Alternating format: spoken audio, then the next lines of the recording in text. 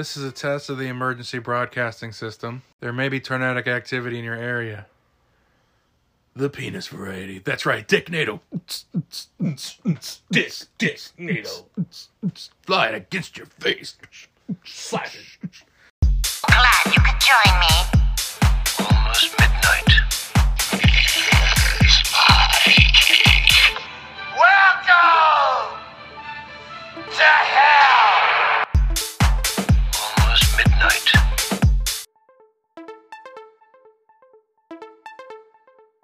I think we have time for one more body. Enough time for one more story. Welcome back. Almost Midnight, a horror anthology podcast. I am your host, MrCleaver, and I am joined here in the flesh by... In the flesh, pound for pound, by J-D's Nuts. So is that your new name now? J.D.'s Nuts? J-D's Nuts. Okay, I didn't think you could out-douche J-Dizzle, but yeah, you nailed it. Out-douche. Nice play. What? You said out-douche. Out-douche, yeah. Or, what, is there a better word for... Outdo? Minus the sh. But you didn't outdo yourself, you out-douched yourself. Yeah. You need a cool moniker like mine. I sound like one of the first couple choices for the name of a serial killer before they finally settle on... Oh, I'm sorry that you have a name that's Claver, which is Don't almost dox. close to Cleaver. Don't dox me, I'm just going to take this out. And my last name's fucking Largent. Let's just come up with something there that sounds scary. Largent in charge. Anyway. Hero at Largent.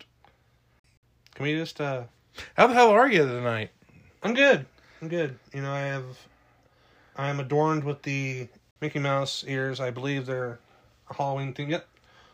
Halloween themed Mickey Mouse ears that I am adorned with by one of your minions. And I'm doing okay. My precocious 6-year-old Brody. Yes. And I'm doing okay. I'm doing alright. You watch anything?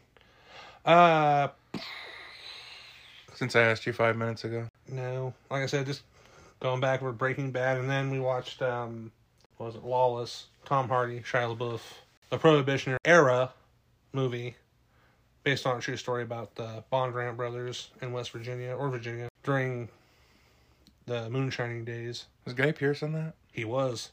Oh, you almost got me. Detective Rakes.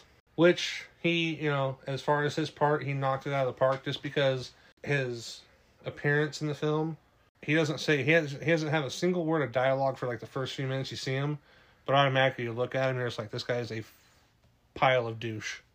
And then he proceeds to be exactly that. I keep thinking he's due for breaking out like really hard, but it just doesn't seem to happen. You don't think he broke out in The Rover? Well, The Rover's not very well known. I think the only people who saw The Rover was Guy Pearce and you and me. And Robert Pattinson. Our Pats. Yeah.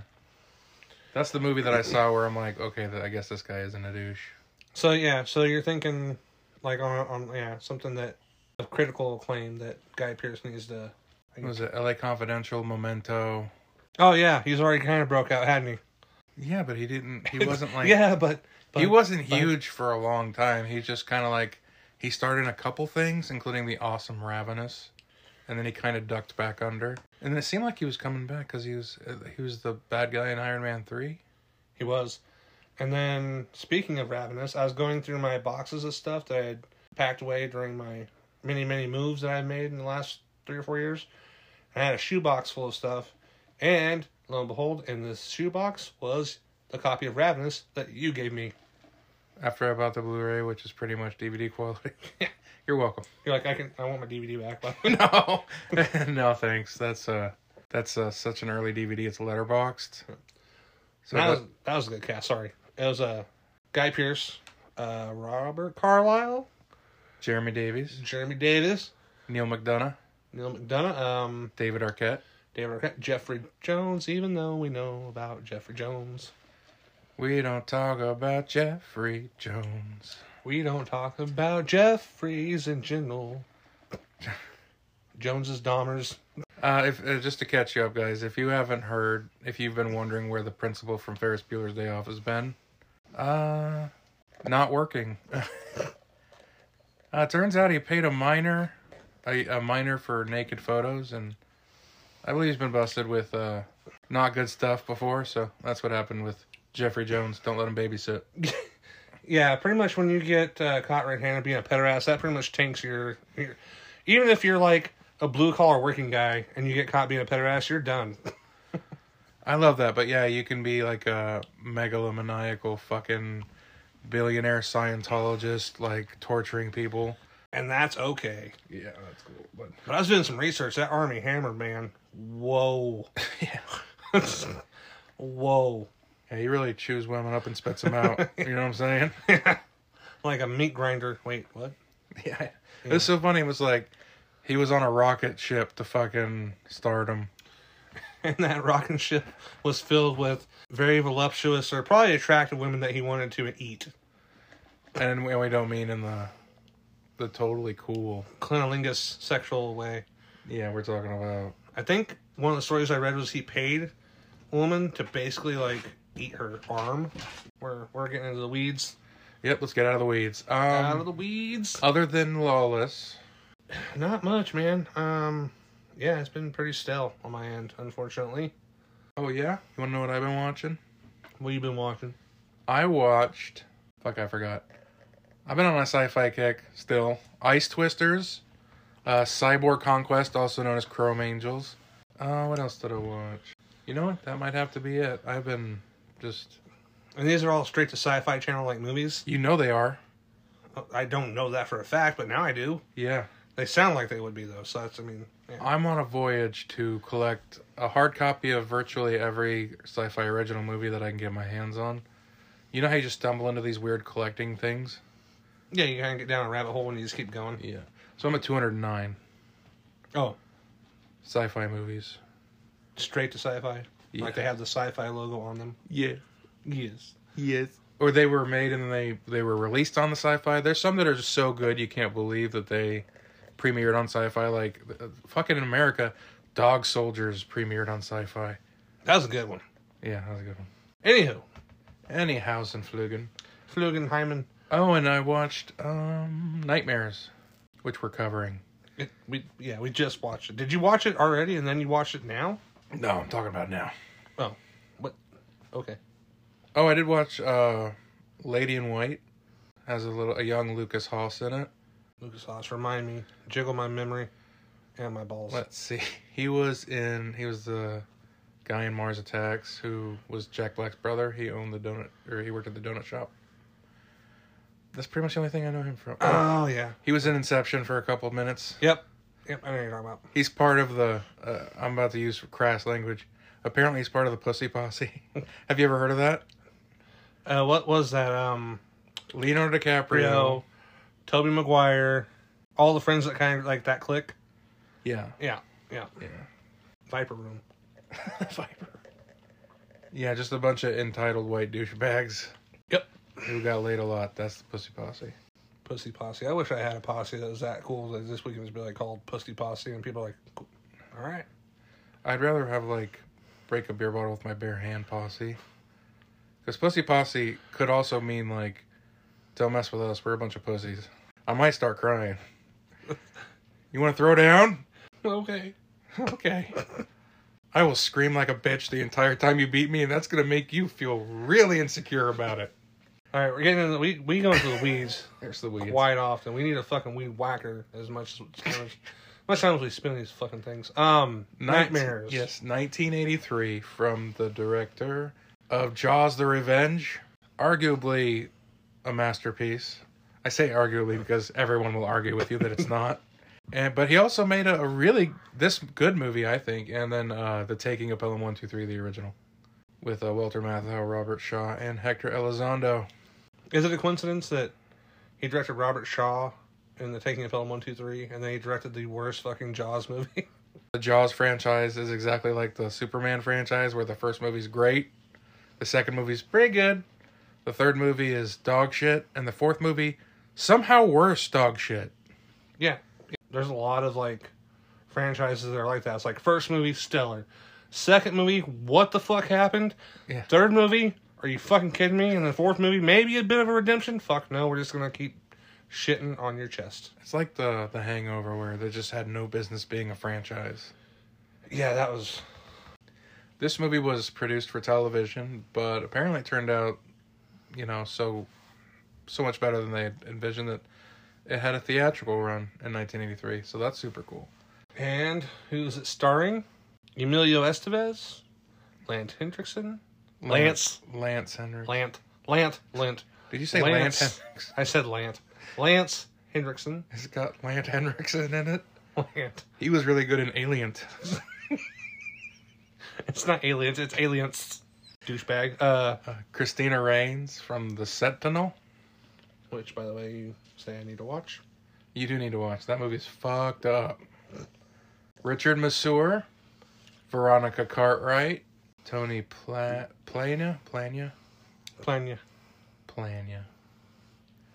Funeral. So you've never even heard of this? No. Really? Wasn't even on my radar. And you're like, Nightmares, 1983.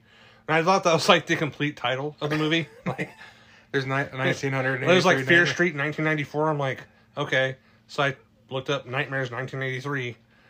Well, the reason why is because Nightmare is such a generic title. There's Right. got to be 17 movies called. But then, I didn't even read the general little synopsis that they give you as you Google search things. And all I seen was Lance Henriksen, not Lant, and Emilio Estevez. And I'm like, I'm in. Yeah, I caught the ass end of this on Chiller. No, not Chiller. I don't think I had Chiller at the time. It must have been Sci-Fi. No, it was. I think it was probably Sci-Fi. In the middle of the afternoon, I caught the rat segment, and I'm just like, whoa, it's a pretty big rat. It's a pretty big superimposed fucking. I know the effects are kind of shitty. It's 83. It can get a pass. I know, and plus on a tube TV. Yeah. They still look like shit, but I mean, not as clear shit. Yeah, this one was a bit of a chore to find. They released a DVD very quickly, and then I think they made three DVDs from this movie, and it's just been 3 people watching it, because that's how hard it was fucking to find. It was $150 for the out-of-print DVD until Scream Factory, thank Christ, picked up the rights and released the Blu-ray. So, but I watched it for the first time on YouTube. The Tube. This is probably the first movie I watched in full on YouTube, and I'm just like, this is amazing. Good place to go for movies that haven't been released yet. Right. And see, like we were talking about, we had that conversation about the whole Napster Metallica debate, or the, and like the digital content era that we live in nowadays. And it's just like when YouTube first came along, and then after a couple of years, people are like, we're just going to start uploading full versions of movies to this thing. And then YouTube caught on to it. Yeah. And now they're charging. They're just like, we're just going to do it and charge you for it. And then you just don't. You just look up a different copy of it. Yeah. It's pretty good. I love it. The thing that sucks is the stuff that you put on there that they're going to jump on. They'll either speed up the footage or change the audio in a subtle way, or overframe it so that somehow it dodges legal. But yeah, like movies that are nowhere to be found. Like one of my all-time favorites, Grim Prairie Tales, and Iced, a really awesome slasher from the late 80s. If you're going to see them, you got to go there. Anyway, 1983 Nightmares. The first short is called Terror in Topanga. Now this one actually is a bit of an old urban legend, which is surprised me that you hadn't heard this story, because it's almost like the old High Beam story. You never heard that? I've heard that. Where basically it's a woman driving home alone at night, and there's a big truck behind her, or a semi, flashing its brights at her. Mm-hmm.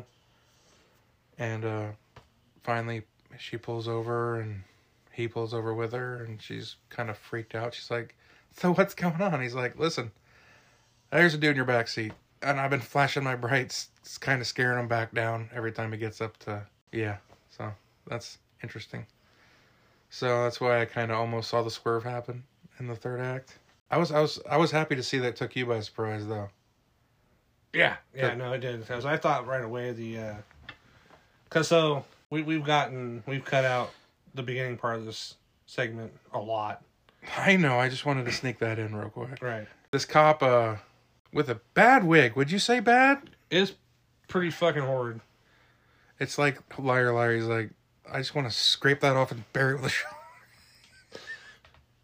Doesn't he end up... Was it in the blooper where he ends up taking... No, that's the blooper. He ends up taking it off and like slapping it against the wall or something like that. Anyway.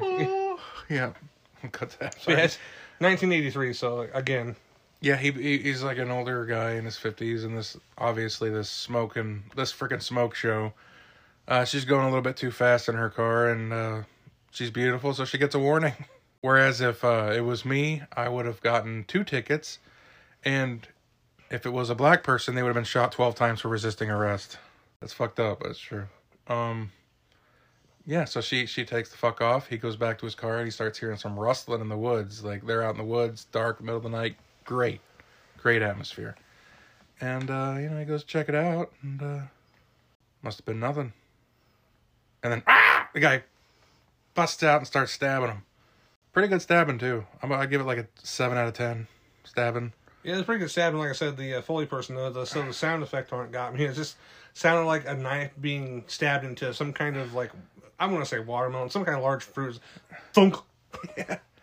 There was a big juicy thunk as the cop's being stabbed, but it's brutal. He got stabbed in the hand. Oh, man. Yeah, he got fucked up. Left him for dead. And apparently this guy is escaped. And he's on the loose, folks. He's out there. They gave him a full name. It's like something Glazer. Yeah. I just remembered. I don't know. Glazer. I just remember Glazer. I fucking hate that I can't remember names. Yeah, my ability to retain information I just received is shit nowadays. Yeah, that's fair. We're both getting old. So then we join Christina Raines at her house. She's this beautiful middle-aged woman. She gets her son put to bed, whereupon she discovers that I'm all out of cigarettes. And the husband's like apprehensive about letting her leave. He's like, I just heard on the news this Struber got stabbed, just a whole bunch. Yeah, which your husband looks like a very like bargain store Peter Weller, or if you're a sports aficionado, Joe Montana. Watch the movie, give it a shout, or give it a look-see. You'll see what I'm saying. Anyway. I'll take your word for it. I don't give a fuck about sports. Well, I'm not talking to you. I'm talking to the audience. Anyway. All right, that's That's hostile for no reason. So they're arguing about it. She's like, there's this escaped nutter on the loose. You're going to get stabbed. He didn't say that, but he's just like, you know what? You're not going out for those fucking cigarettes. You need to quit anyway. Which she does, but, I'm thinking after this, yeah, she probably quits. Yeah, that might have done it.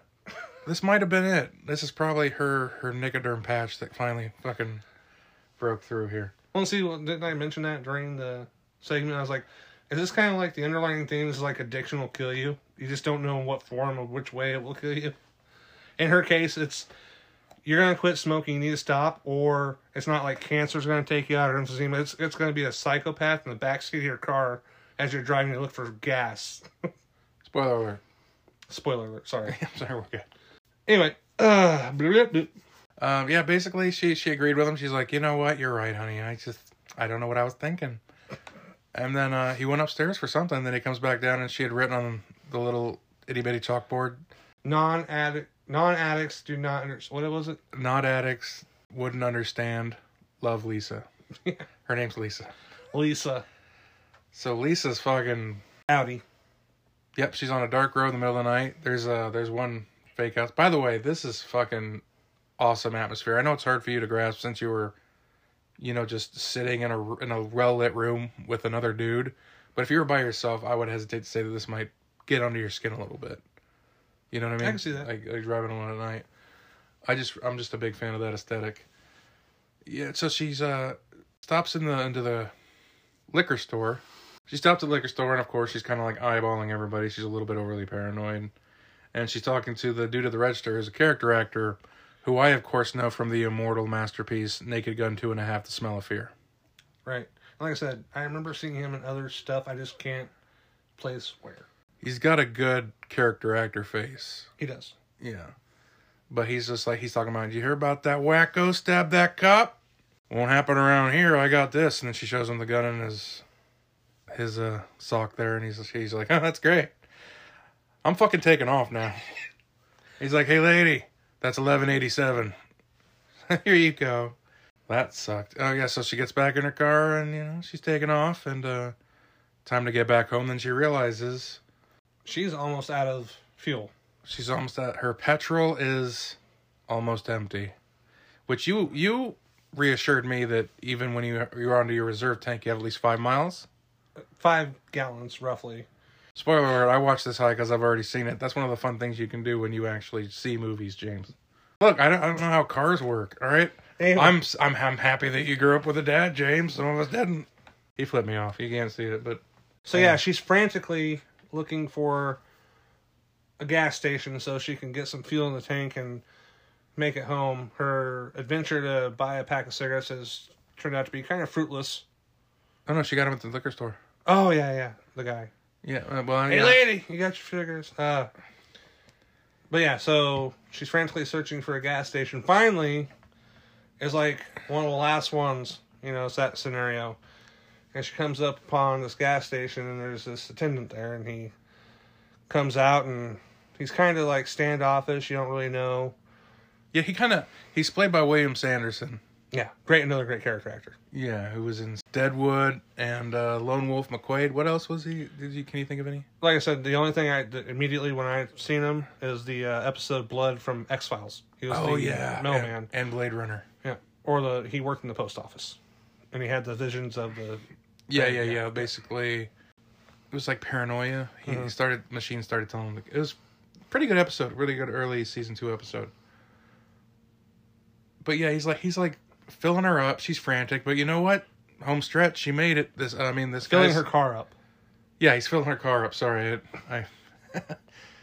where's my brain? So he's giving her a good fill up now. and he's acting weird. So we're like thinking like, oh fuck, I think we found the dude. I immediately thought that. I was just right there like. It's always the fucking guy at the gas station.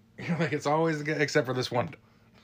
Except for this particular gentleman here. And at this point, he's like, so I guess the theme to this, or one of the main theme to this would be addiction.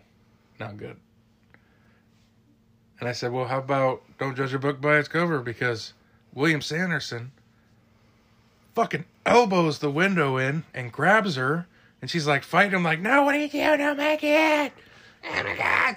And we're thinking this is the killer we heard about on the radio. This is the dude. Yeah, he's pulling her all the way back to his store.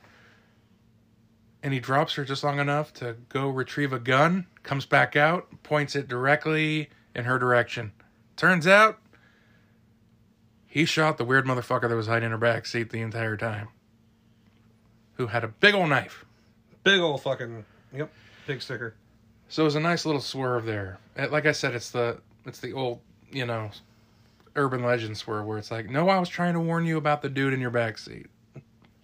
They would reuse this trope in 1998 with Brad Dourif. 1998 Brad Dourif. Urban legend. You know how many times I've actually seen that movie in my lifetime? Dude, it's pretty awesome. It is, but I've only seen it like a handful of times, and I barely remember it. Okay, awesome might be a stretch. I like it, though. I liked it. I remember it, but not that well. I think this was pretty effective, too. They're both effective in their own ways. Yeah, so he empties a clip, and then he's, like, reassuring her, Really nice guy. I'm not going to call you out on technicalities, but it was a fucking revolver. It don't have a clip. It's a wheel gun. I empty clip, I think, just means he spends his... You know what I mean? That's what I said. I'm not going to call you out on technicalities. Except that you did. Because for that exact part where you did. Except it's exactly what you fucking did. So let's just say you did it and move on. Okay. I didn't like have him coming out of there. You know what I mean? Like sideways gangster. That's the kill shot. Drop him. That's the kill shot. So yeah, he drops him. And when the cops come, she has him take her back to her husband. And they embrace. She survived her night. I think she's reformed. Probably going to start some patches tomorrow. Maybe. Or, I was going to say, you think she immediately lit up just because of the stress of the situation? Oh, dude, she fucking did. She smoked that whole fucking pack. If I'm being serious right now, she chain smoked that shit. If I survive something and there's anything that could settle my nerves, it's happening and you're just going to deal with it. It's a bottle of Jack and a pack of cigarettes. I'm done. Yeah, so it's pretty quick. I like it. It's pretty straight to the point, simplistic, but I like the way it was shot and handled. It's got a nice, subtle ambiance to it, like a good dark atmosphere. What'd you think, James? I enjoy it. Like you said, it's very, very short. I expected it to be longer. And it was just like, yep, that's it. But I liked it. It was a good intro to the rest of the other segments. I'm kind of glad that even a movie from 1983, which is 41 years old at this point. I was born in 85. So, it would have been 40 years old, depending on what it was. 40 years old on the nose, on the nizzos. Anyway, a movie from 1983 could still throw you a little curveball. Yeah. It's nice to see. So, good start. And of course, no wraparound. It just said, story number 1, Terra Topanga. I think I might have done with a wraparound of some kind. I don't know what they could have done, but anything was better than just flashing. By the way, I still love it, but I don't know. I kind of found myself wishing for a wraparound. Or a wraparound. A ribbity wraparound.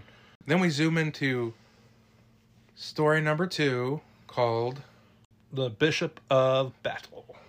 The Bishop of Battle. With a nearly prepubescent Emilio Estevez. Very blonde Emilio Estevez. Holy shit, is he blonde. He must have got all that darker color from after filming Maximum Overdrive. I don't know for a fact. But yeah, he's very young, very blonde. Youthful. So yeah, he's bebopping down the street, heading to an arcade. By the way, how nostalgic did you feel about these arcades, man? Just the fact, the mall setting of it is just like, I remember when times were like that. And then you go into a mall and then like the arcade in the mall is like the spot. Damn right. Like everybody's there. It's like, what are we doing this weekend, guys? We're going to the fucking mall. We're going to the arcade. What do you think we're doing? Grab your quarters. We're going to the arcade. But yeah, he's heading uptown to an arcade uptown. And he has a very aged. So yeah, obviously it doesn't hide the fact that the movie's dated. But the fucking Walkman is the size. Yeah, he's got a Walkman. Fucking tape deck in a car on his. Yeah, he's got a roughly brick-sized Walkman hanging off his belt the entire segment. Which, I mean, I would be doing the same thing back then. I don't know why we tear apart the minuscule details, but yeah, he's bebopping his way down to the local arcade there. He's got a friend who I would put Emilio Estevez in his mid-teens here, but his friend's like 12 or 13, so it's kind of an odd dichotomy here. Yeah, I don't know, like, if they were trying to have him portray like a teenager, but I'm pretty sure he's probably younger 20s. I don't think they were. Anyway, it's kind of unusual, but yeah, they're talking about going into this arcade and pulling their little ruse here. Scam. Yeah. A couple scam artists. So they go up to this 1983 Cholo, and their way of telling you that they're in a gang is they have a hairnet on. Just the one, though. Just the one guy has the hairnet on. And the other ones have backwards bandanas. Well, they have... Or frontwards I don't know how the fuck it works. They have bandanas around their head. Yeah. And apparently they were Bloods. And Crips. I know, but they were Mexican. Anyway. We're there. Hang on. What's the Bloods and the Crips? Now, am I incorrect in thinking that they were not a largely Hispanic gang? They're very diverse. I mean, you have your African-American Bloods and Crips, you have your Spanish Bloods and Crips, except the only difference is, and I know this, just because I grew up in California, not saying that makes a difference, but it does. So as far as the only difference between the African-American Bloods and Crips and the Latino Bloods and Crips is you have Bloods, Crips, and you have Norteños and Sereños, North and South. Anyway. That's interesting. So yeah, he basically bets his money against this young Mexican man, somewhere in the middle. And he takes them for all they're worth, but like halfway through, one of them spots him and they're like, oh, dude, do you know who that is? That's fucking JJ. It's fucking JJ from around the way. Dude, that's fucking JJ. He's like this infamous gamer. He's like the Billy the Kid of the arcade. Wink, wink. Yeah. So yeah, he's like, oh no, it's JJ. We're getting scammed, guys. And then, yeah, Emilio. That's the most lax fucking response. Fuck off. We're getting scammed, guys. Oh my gosh, what do we do? They're taking us to the cleaners, guys. He's cleaning us out of our quarters. Fuck him. So, yeah, Emilio and this young boy, by the way, played by...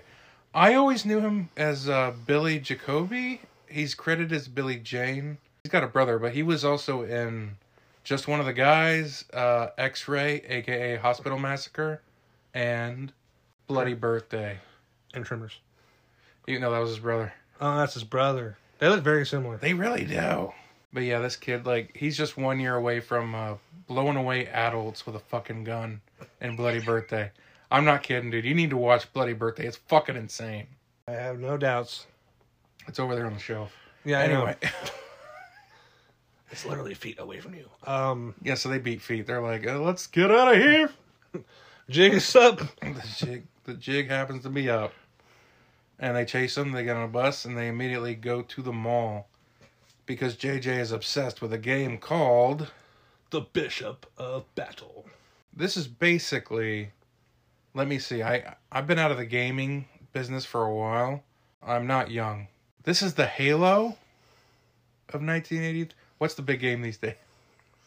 I know it's not Halo. That was a joke, but right. I don't really. I mean, I game, but like the Bishop of Battle, in comparison to a game nowadays, would probably be like, I don't fucking know. I don't know. I have nothing. I have no comparison to it.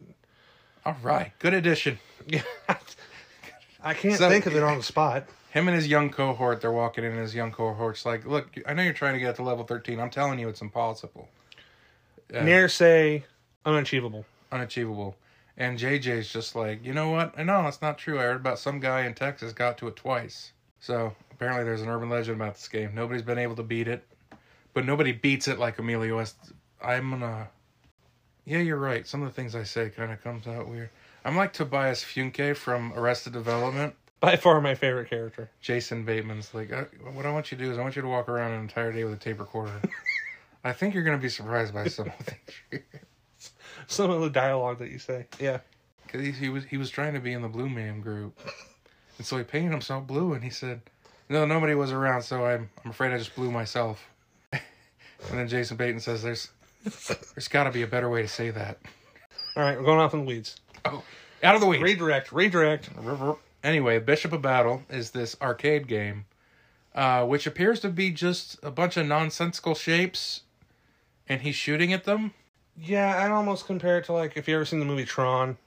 Not as good, but kind of same graphics. Yeah, I mean, I'm not saying it doesn't ruin the movie by any stretch of the imagination, because it's of its time, and I love its time, so... And, you know, some of these old games that look deceptively easy, like Asteroids or some shit, you have no idea how painful they are. Like, if you ever want to just put a gun in your mouth, play Pitfall, and try to, I don't know, do anything in it from Atari, remember that? I remember that. I remember playing Atari 2600. Yeah, Pitfall's fucking dumb. Frogger, another one. Yeah. It's pretty much, it's making...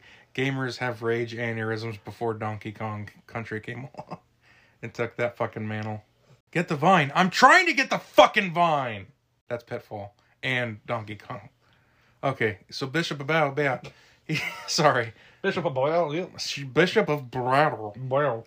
Lance Henricks. What? Lance Hendrickson? Not even his fucking... Lance Henricks. Lant. I was making fun of you for saying Lant. You know, he's got a handful of fucking quarters. It's like the Fry from Futurama thing. It's like, all right, I got a half a bottle of Shasta Cola and then my All Rush mixtape. Let's rock. And then it cuts into Tom Sawyer.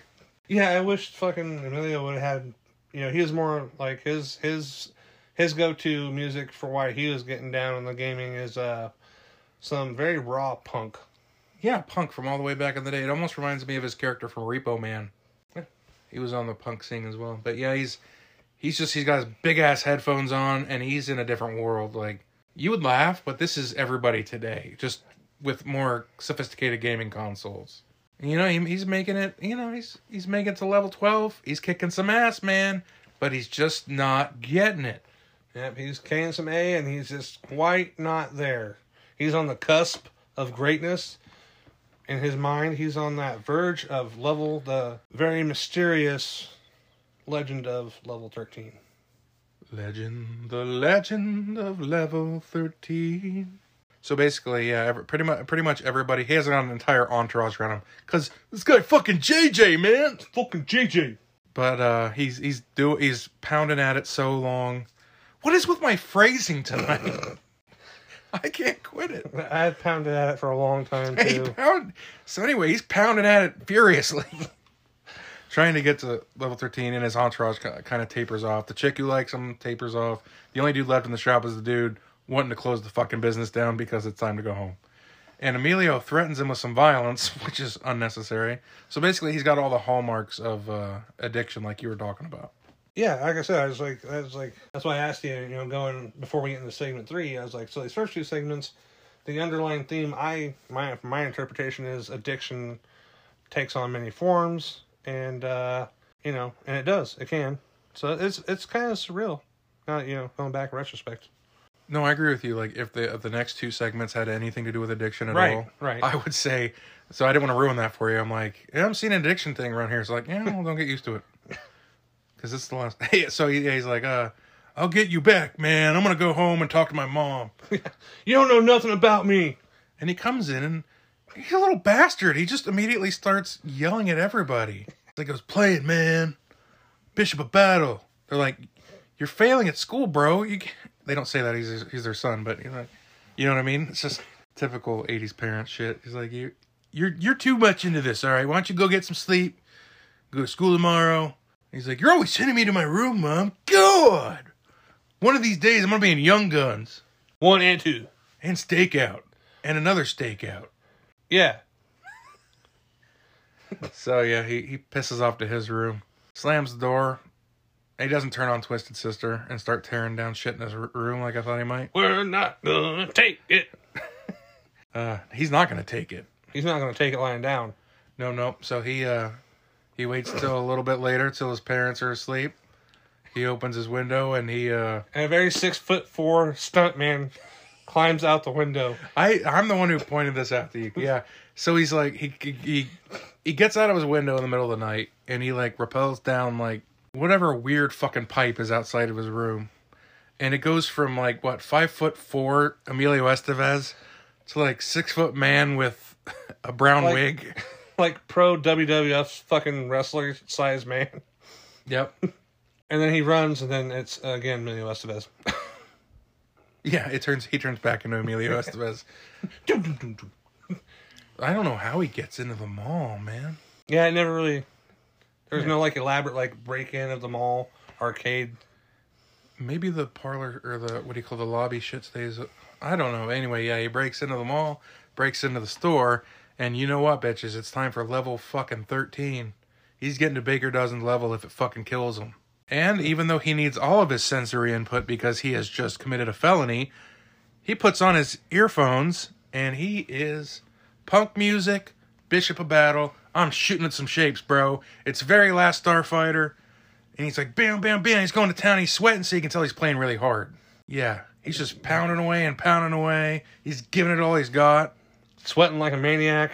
He's sweating like a maniac. He's sweating like his dad in Apocalypse Now. Beating the shit out of a hotel room because he needs to kill somebody.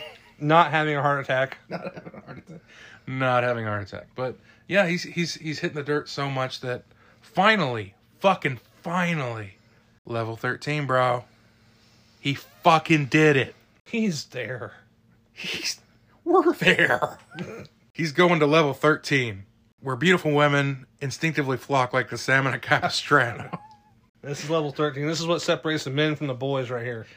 Yep, this is the place where the beer flows like wine. This is level 13. So what happens first is, and I don't think he gives a good enough incredulous face when the arcade game itself kind of like just like breaks itself. Well, yeah, this is after the fact he's played level 13, beat it, and then yeah, this arcade game kind of like comes to life, so to speak, and yeah, just kind of self-destructs and destroys itself. Yeah, and then you hear it talking to him, and it's like, congratulations, JJ, you've beaten level 13 of the Bishop of Battle. He's like, whoa, I didn't tell you my name. They're like, yeah, you entered it when you first got here, man. You gotta quit doing this. You gotta quit doing this to yourself. You're addicted, clearly. Yeah, so it destroys itself, and he's just like, I guess that's what happens when you beat 13. Fuck yeah, fuck you, Bishop! He gives it 2 birds, and then some of those fluorescent fucking game shapes start interfering in real world. IRL, yep. IRL, so he picks up the gun from the fallen arcade system and starts blasting away. Apparently, level 14 is in the real world. He blasts away at all these different shapes. Doing a great job, actually. Like, he's still kicking some A. Yeah, he's kicking some. He kicks so much A that he's just like, he drops the gun like it's hot and the cops are on their way. And he's just booking it up, and he's like... Drop it like it's hot. He's dropping it like it's hot. And then he's making his way up the parking garage structure, like running. And he's like, whew, that was close. I don't even have any questions. Yeah, he runs up to the same, like I said, the parking garage where Highlander probably just previously had his battle with That's the guy. 100% where they shot Highlander. So yeah, he's in that parking garage. He's like, whew, that was a close one. And then the heavens seem to open up. This is this big, bright white light. You don't see it. And then, whew, gone. Next day, his young cohort is escorting JJ's parents, who've been aware that he's been missing all night, thanks to his little friend. He's escorting them into the arcade and saying, well, if he's anywhere, he's fucking here. And they get in there, and the arcade's, like, pretty destroyed. Yeah, it seemed to kind of Christine itself, but not as well as Christine. Oh, the game put itself back together. Mm-hmm. Yeah, damn right. So, I don't know if... Yeah, his little friend walks up and sees that the bland face is now just a photoreal version of his friend JJ. There's just a little Emilio Estevez standing there. Holding the gun. Holding one of those Zap guns. He's like, you want to play this shit? And I don't know, what would you do with the information that you know for a fact that a video game swallowed your best friend? I'd be like, alright, well, I'm playing this motherfucker. All right. He just drops a quarter in. Like, let's do it. Dead Kennedy's on the walker. Yeah. Sex Pistols, bitch. Does he tell his parents? I think he did, because like the mom sees it and she's like she has that. Yeah. Yeah. I would have tried to keep that under my hat. Like these they got enough problems. Like their kids gone for good. Like, do you want them to also know that? Like all he had to really do is like put his hand on the screen. Like, yep. He must not be here. JJ.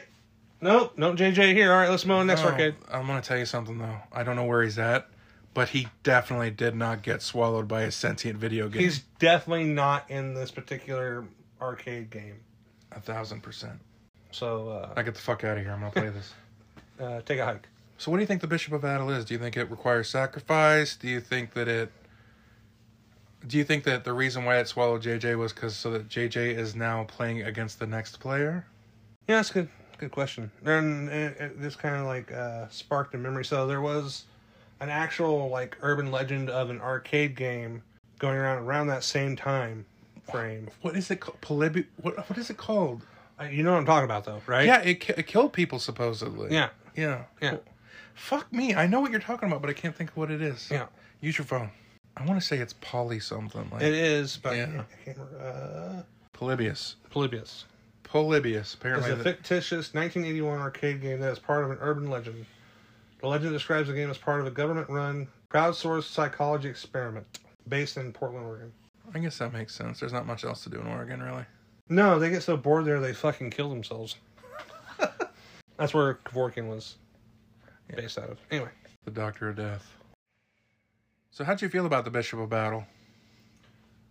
No, I liked it. It was different. You know, like I said, it's not something you see every day. That's what I'm looking for. If I want to see something that I've seen every day, I would just watch something that I've seen every day. Yeah. I'm sorry. I was out waiting Jimmy's tum-tum. It's making a noise. Yeah, it does that. It's saying, I want to cook. Big black cook. Is that what my stomach was saying? Yeah. Okay. Anyway, I love Bishop of Battle. Would it be controversial to you if I told you that this is probably the most well-liked segment in general? According to other viewers? Yeah. No. It's good. Yeah. Feels almost like an 80s Twilight Zone episode. Yeah, I can see that. Yeah. It's time, folks, for story number 3. Story number 3. Starring Lance Henriksen. Lance Henriksen. Called The Benediction. Yeah, so as it first starts, you kind of get this panoramic shot, a little bit of the Alamo, so you're thinking, okay, they're somewhere, Texas, down south. Did you say that, or did you tell me that it was the Alamo? Mm-hmm. Oh, I guess I forgot. Or, now that I think about it, it may have not been the Alamo, or just, a mission down south in the Midwest. I don't remember the Alamo. You should. All right, anyway, yeah. Basically, it pans down to Lance Henriksen and... a priest. Yeah, his priest. They're having a conversation. He is leaving the priesthood. It's kind of weird how they, for such a short story with short structure, that they kind of tell it out of order, kind of like a Tarantino movie. Because he's like, yeah, he's leaving. He's like, you know what? I've had it. I don't believe in, this. I'll catch you later. And Yes. You slowly find out in flashbacks that apparently this young boy in his village, because it was a little Mexican village, was hit in the head with a paint can. Or no, I'm just kidding. He just had a bloody head. I don't know if it was implied that he was hit and ran. Hit and ran. But I guess this ultimate act of evil cowardice kind of flipped his faith on its ear. Yeah, so he's kind of having somewhat of an existential crisis where he's questioning his beliefs, good and evil and this and that, and basically he's in the conversations that he's having with the priest before he leaves the mission is basically it's all bullshit. Yeah, he says, and it opens up with him having this really, really freaking cool dream where he's trying to get the snake out of a garden, and he tries to pick it up and it burns his hands. Obviously, snake being an allegory for, you guessed it, phallic elements. As Freud would say, everything's a dick. Yep. No, I'm kidding, it's Satan. So he kind of tells the priest that, look, I don't believe in good and evil. It's just a big facade.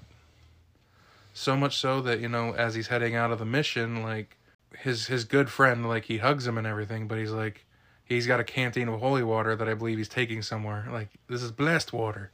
And he just grabs, he's like, I'm taking this with me. I got a long car ride with no AC. Yeah. Which, I mean, he seems like a really good guy, but that's the one part where you're just like, whoa, that kind of came out of nowhere. A bit aggressive. Give me your holy water, you fucking punk. You were nice 5 minutes ago. Yeah, that was Lance Henriksen. This is Lance Henriksen. I'm sorry. Yeah, so he's loading up all his belongings. I think the idea is that he's kind of like hitting the road trying to find himself. Yeah, he's on a journey of rediscovery. But what he's going to discover is... a very badass, souped up, fucking awesome sauce, fucking black Chevy truck. Yeah. He's just, he's driving along and everything's great. And then he comes to a stop there. And, as Jimmy said, here comes this big old souped up black truck. The kind of thing the devil might drive, but that's absurd. Yeah, I mean, if I were the devil, I'd be driving like, a Ford Pinto. What would be the most devilish thing to... Well, because, I mean, the devil, he wants to be as inconspicuous as possible, so he'd probably drive like your everyday car. The devil seems to me like he would want you to know he's there, so he would definitely probably like Dodge Viper. Yeah, they had those back in '83. It's the devil. It's a fucking devil, right? It's the fucking Beelzebub. Anyway, weeds again. All right. See, he comes up, and then this starts this. It's duel with a truck, pretty much. Like, yeah. Instead of a semi, and this thing's just chasing him all over Tarnation. And at one point, he outruns it, and then he comes to like an intersection, looks behind him, looks over to the side, looks to one side. He's like, Clear. All right. Where the fuck is this truck? Yeah, like I said, he's looking all around, and he's like, I don't know where the fuck this thing went, but I think I'm okay. So I'm going to keep driving. And then I presage this by saying, okay, you're about to see what may be the most batshit part of this movie. What happens then? So as he's driving, which, by the way, I find kind of interesting, because he took that canteen of water, which he never uses. He does. He throws it at the truck to get it to go away at the end. Yeah, what do you think he threw at the truck? A grenade? So yeah, he continues to go on his voyage here, and lo and behold, the ground starts coming up, and I'm thinking, Trimmers, get the fuck out. Nope, it's the fucking truck comes out of the fucking ground. I haven't seen this since Lone Wolf McQuaid. How is it that we got into Lone Wolf McQuaid references in one podcast that has nothing to do with Chuck Norris? Yeah. Yeah, it drives out of the ground and starts chasing him again. Yeah, and he's like, fuck! Yeah.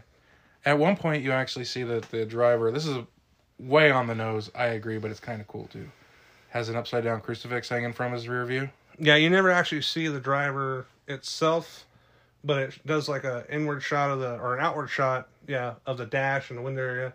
And lo and behold, it's a black upside down crucifix. I'm like, a little on on that nose there. Yeah. I'm starting to think this entire thing is an allegory for religion and ethics and morality and good and evil. Fuck. So this truck, chases him down, and it's just toying with him. Eventually, just turns him over on its. What does he do? He fucking piles that fucking car. Yeah, he fucking hits him, spins him out. I mean, the car is fucking total disabled. And if that weren't good enough, he fucking flips around, does a really badass, like, reverse 180, comes back at Lance Henriksen, who narrowly escapes death, hits the car again, flips it over on its hood, or on its top, and then, You forgot to mention that when he dove out of the way, that we got another unfortunate stuntman sighting. So, Lance Henriksen, about 5'10", skinny as a rail, briefly turned into a 6-foot tall man with a black hair wig that looked nothing like Lance Henriksen. Probably the same stuntman that was used for Emilio Estevez. Probably, honestly. Different wig. We did watch the DVD, so it was on a 4K TV on Blu-ray, and we were close to the screen, so that didn't help. But I think you could have spot that stuntman on a Betamax. Yeah. He's like, So a 6-foot guy who got paid nowhere near as much as Lance Henriksen dives out of the way, and then Lance Henriksen returns, and all of a sudden he's facing down the car. The truck's coming back. He's like, well, this sucks. He's just like trying to sit there and like, what the fuck does this truck want from me? He's starting to Your gas cap's left open. Yeah, we were joking. Like, that'd be funny if he's just like, after the first time he crashed into him, if he just turned around and it's like, hey, dude, gas cap's open. You can close that? I just want to let you know, bro. But no, I think it was, he was obviously still, because I believe he was even saying something like, please God. And then he picks up the canteen, which is full of what he called tap water, with his cynicism, but is actually holy water, and he chucks it at the big black truck, and it turns into a blue frame, and then disappears. Bye-bye. Yep. Bonk. So I think the black truck went into Bishop of Battle too. So it's JJ, a black truck, and this fucking... And a big rat, why not? Yeah. So the whole... Yeah, I guess the whole thing obviously is an allegory for faith. And they even say to him, like, when he goes back to the priest that he was talking, the older priest that he was talking to, and he said, few men in the world have ever been given a sign this clear. That's why they call it faith. You're supposed to accept it without substance. And, he's a changed man. So you think that Lance Henriksen sat there and, like, divulged this whole story of the black... I do. Demonically possessed truck? I do. To this older gentleman? I do. And the older gentleman's just like, I'm just going to call somebody. Okay, so this guy who actually believes that a dude built a really big boat with a bunch of animals to survive an immaculate conception, the dead rising, and he's just like, the devil wasn't a truck. The devil wasn't a truck. Get this shit out of your head. It's 1983. Anyway, so yeah. He's like, look, now a lot of guys get a, pretty clear sign. What do you think? What do you think about the benediction? I liked it. I liked it. Yeah, I agree. This one, there's no subtext. It's all text. It tells you exactly flat out what it is. You know what I mean? Yeah, it's pretty cut and dry. I thought it'd been more fascinating if it turned out to be some elaborate vision or something. I know that sounds more like a cop-out, but then they leave more open to interpretation instead of saying... That's one of the things I miss about there's not much ambiguity in these stories. I'm not saying there has to be. I'm just saying that it's pretty surface level. There's metaphoric leanings. There's things that could be interpreted differently, as you said, like addiction being the main theme of the first two, and then this one obviously being about a man's struggle with faith. But the last story is just about a big rat. And I'm gonna just for a brief second. So you're talking about wraparounds earlier in the segment. I think that the benediction, if there was any segment that could have had a wraparound, that would have been one. Yeah. It just help you elaborate on it. Yeah. Yeah, I got you.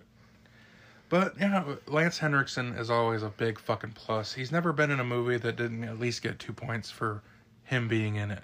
The Benediction, starring Lance Henriksen. At the end of the day, yeah, it's a little bit heavy-handed.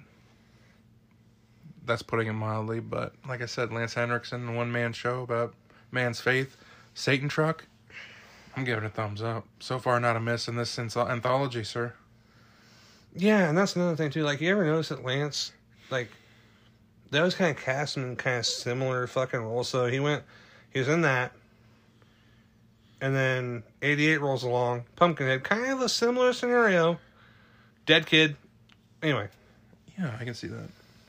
He always seems to play just some people with dark edges.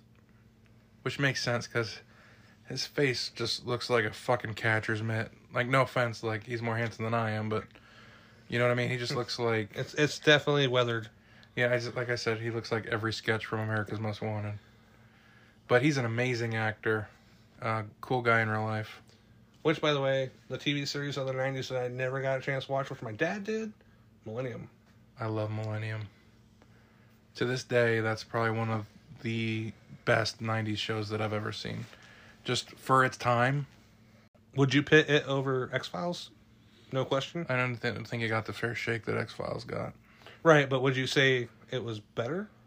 I'd say it's probably better than the declining years of the X-Files. Was that fair? That's fair.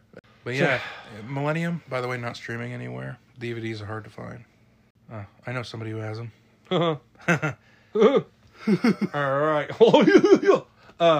Segment 4. I can't help it that I've kept everything that I've ever bought. No, it's a good practice. I wish I had not lost a majority of all my collections that I had, whether it be books, media, cards. Anyway, the last The last sexy segment is the called... last sultry, sexy fucking slice of segment on this beautiful bitch is called The Night of the Rat. It's really to the point. Yeah, I didn't even think about that. Yeah, it's kind of on the nose. So this one's about a dog. It's about a fucking kangaroo. So we open, and it's your fairly typical suburban household, but we'll basically... It opens at night with Veronica Cartwright and Richard Masur. She of Alien fame, he of The Thing fame. So we got two big extraterrestrial movie people in this bed, including Veronica Cartwright was in the aforementioned X-Files. And I know it's not considered extraterrestrial, but Mr. Masur was also in the miniseries, straight to television, It. Stephen King's It. Steven. Night of the Rat. Rata. He kept saying that. He's like, that's Spanish for rat. It was on Breaking Bad. I'm like, well, no, definitely was fucking true then. He's like hung up on prestige or drama television for some reason. Like every other day he'll like shoot me like, dude, who thinks the better actor, James Gandolfini or Bryan Cranston? I literally just posed that question to you today. Oh, so it's a true statement then. And I said, by the way, James Gandolfini, barely. So yeah, they're laying in bed and they hear scratching upstairs. And she's like, wake up, hon, I think we got rat. And then Richard Mauser, he's just a... Do you say Mauser? Masur, I'm sorry. I used to call him Mauser when I was growing up. I just want to make sure I heard you. Because I talked about him a lot. My girl too, and It were big staples in my house, so... Yeah, it's like... But yeah, she's like, honey, I think we have rats. And he's basically takes that male chauvinistic stance like, shut up, bitch, you don't know what you're talking about. Yeah, shut up. It's talking again. He's not that bad, but he's pretty big fucking prick, you know. The only thing I want to hear out of you is you making me a fucking sandwich. He's a pretty big prick, but he's just like, you know what? I'll get some traps. I'll take care of it. Don't even worry about it. And yeah, the next day, she's still bugging him about it. And then I believe the daughter hears this phantom rat that we have yet to see on screen. Mm-hmm. Her cat's like catching onto it too, like acting like cats do when there's something around. Like, oh, it's like Cat's Eye, only instead of like that little troll, it's a fucking, yeah. So it's like eating through the wall, through the fucking house, and he's still like, don't call anybody. I'm cheap. I'll take care of this. I'll put some traps out. Like, that'll fix everything, won't it, Richard Masur? I'm glad Kurt Russell shot you in the head in the 1982 science fiction classic, The Thing. One of my favorites. Oh, this is one of those. Before we, we'll take a short sojourn into Weeds territory. Is that the biggest turnaround? Because it fucking flopped hard in the theaters. Yeah. In 1982, like that and Blade Runner, they both flopped fucking. No, but you couldn't find a single person who gave a fuck about either of those. And then it seems like in the 2000s, well, Blade Runner before The Thing, but like in the 2000s, it was starting to be like, this Thing movie kind of fucks, right? And you're like, yeah, it slaps pretty hard, dude.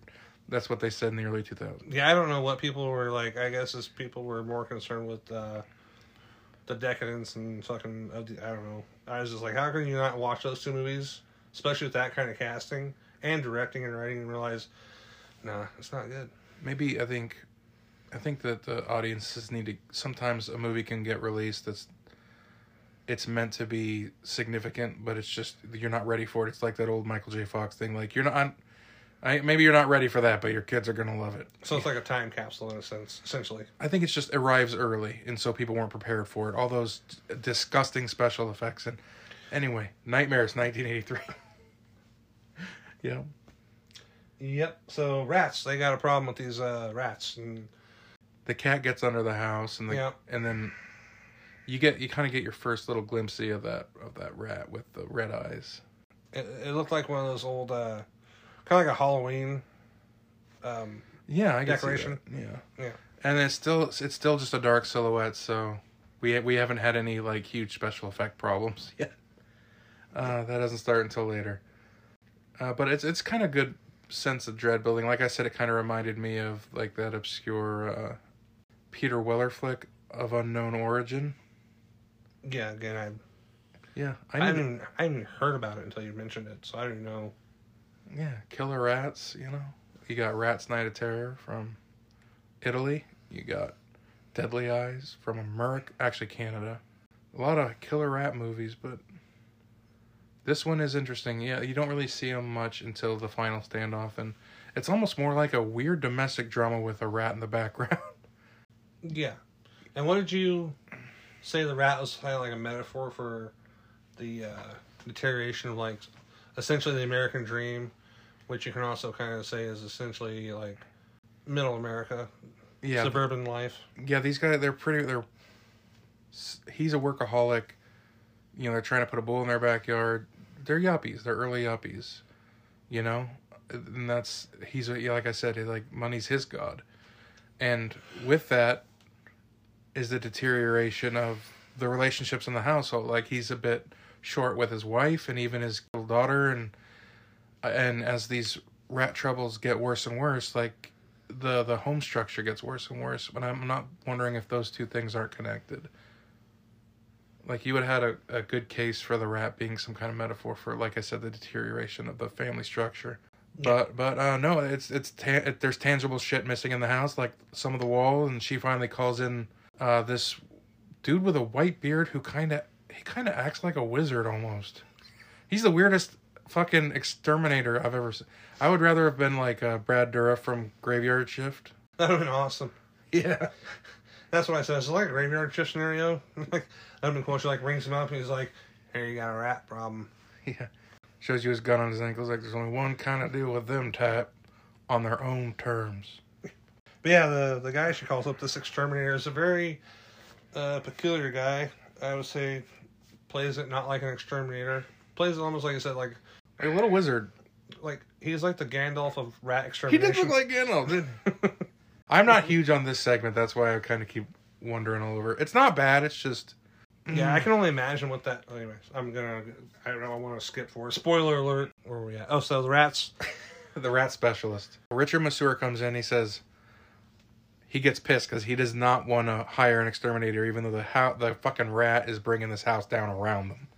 And he comes in, he's like, what do we owe you? Nothing. He's like, okay. And then he shakes his hand. He said, all right, fuck off. And he says, I'll take care of this rat myself, my friend. Friendo. And later, paying for your whole life, friendo. So he's in the bed with his wife later that night, middle of the night, and Gandalf calls her and says, Gandalf the rat guy, calls her and says, this actually might be this German rat creature, which... I can't remember what he referred to it. So he has like this fucking spell book in front of him, and he's like reading to her the lore of this rat, which its origins are from Germany. Because I mean, the guy's everything bad comes from Germany. Because I mean, well, it makes sense because the guy's from Germany himself. It sounds like so. I mean, why not make it German lore about a fucking gigantic rat? Surprised he didn't have one of those like really long pipes.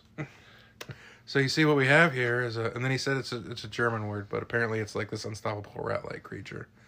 And I think it's just probably him being paranoid or something because, I mean, we meet the rat and it's not, well, I guess you can't say it's not unkillable because it's not like they got a shot. Even though I think he could have taken a shot at him with the shotgun. Yeah, I mean, that rat, that superimposed rat, I can only imagine what that fucking rat looked like on regular DVD trying to watch that with as fuzzy as it was on Blu-ray. Yeah, I know it's weird. So... Well, just to skip ahead, I'm sorry. It's Dark Night of the Rat. It's like shit's happening tonight. It's going down. Yeah, it's caused just enough destruction that Masur picks up a shotgun and he starts going up to the attic. He's like, it's like Bryan Cranston with a shotgun in Terror Track. He's like, you and me are going to hell tonight, rat. And then Veronica Cartwright's right behind him, his wife, and then she's like, let's go, hon, just calm down, let's. And then the door shuts and then locks behind them somehow. I don't know how the rat does this. Rat magic. Rat magic. Maybe Gandalf showed it how to do this. Vermin fucking black magic. They finally get the door busted down, go into their daughter's bedroom, and the rat is just precariously perched over the bed, over the end of his daughter's bed. Only it's like it's this weird early visual effect where they kind of superimpose film footage of a rat over this film footage, so it's almost like not even it doesn't look the same.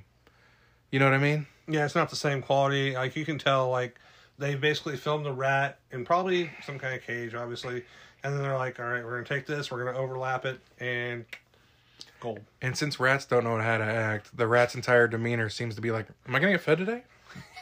What's going on? Terry, can I get food? I know it would have looked bad if it was like a puppet prosthetic. I get it. It might have looked chintzy. But I don't think anything looks chintzier than this, dude. Like I said, I'm all for, and I know it's probably they didn't have it in the budget, but I'm all for, especially back in '83, practical effects. They could have done some kind of puppeteering. Somehow they get it across their minds that the mama wants its baby back. So that rat that they caught earlier that I forgot to mention because I'm stupid, they'd caught a smaller rat earlier on. And threw it out in the garbage, and the husband just like, or Richard Masur's like, oh fuck, I'll go get your baby. And he goes out to the garbage. Yeah, so somehow the daughter has like this link with the mama rat, and she tells them, the parents, is like, she just wants her baby back. Isn't that weird? It's kind of like a little Carol Ann thing. Just give her a baby back. And he's like, well, the problem is that we fucking killed it. It's like, it's in the garbage. You want me to go get it? So he goes down and gets it from the garbage and hands it to the rat. And the rat kind of just like, all right, cool, I guess. And then she climbs out the window and fucks off. Fucks off into the night. And then you hear the daughter's voice over the end. She's like, I wonder where she's going to now. And probably back to the film stock that you used to film it. I mean... And that's fucking it. That's the end of the fucking segment. I gotta say, like, I like it, don't love it, but like, don't go out on your worst segment, dude. You should have tucked this in and maybe ended on a stronger one. You know what I mean? Like, if this was a second or third story, it'd be easier to skip over or to be underwhelmed by it. Then you could have another good story. Right. So, like, instead of having like 4 segments, like they kind of did with the first segment, really short, tucked it in the middle between, and then had like a strong fifth. Finish with Bishop or Benediction. You're in business. I always wondered why they pick. It's like when you release an album, like, how do you decide which? You know what I mean? It's interesting. Yeah, yeah. That's just basically, it's all production. Like, well, I think we should do strongest story right up for Strongest story for me, personally? Yeah. I think we're pretty much in agreement between me and you. Yeah, the Bishop of Battle. Bishop of Battle is too much fun. Yeah. That's too much fun. I fucking love that. The effects, actually, for the 80s still hold up pretty good. Yeah. Pretty well, yeah. Yeah. Emilio was fun as fuck to watch. Those arcades just give you those good old nostalgic feels. Yeah, the mall. With you don't see much of it, but you're just like, for us that are, I don't know what you can call us millennials, whatever. We're edging on 40. For us, of those that are going into the 4-aughts, we're like, I remember those fucking days. Those glorious days. Dear passing by glory days. Next in the ranking. So we got the Bishop of Battle. I would say this is how it's going to go right here. For me personally, Bishop of Battle, Benediction, Terran Topanga, Rat. I'm the same, except swap Benediction with Terra and Topanga. I love that story. Like I said, it's just creepy. Creeps. What'd you think of Nightmares 1983, James? I enjoyed it. Good. Immensely. It wasn't like you said. It's not like any one story outside of the Bishop of Battle was the creme de la creme of that anthology. But yeah. And so now we're gonna sit here and we'll say obviously Terra Topanga out of 10. Strong 8. Strong 8. I'll give it a 9.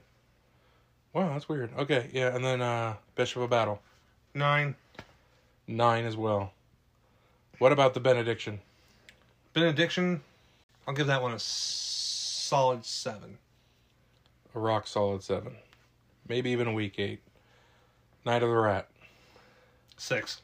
I think that's generous. So far with me, you have covered Night Train to Terror, Terror Tract, Tales from the Crypt presents Demon Knight, From a Whisper to a Scream, and Nightmares. Yep. Now, just fuck off with Demon Knight, because that would be your favorite if I had you pick that.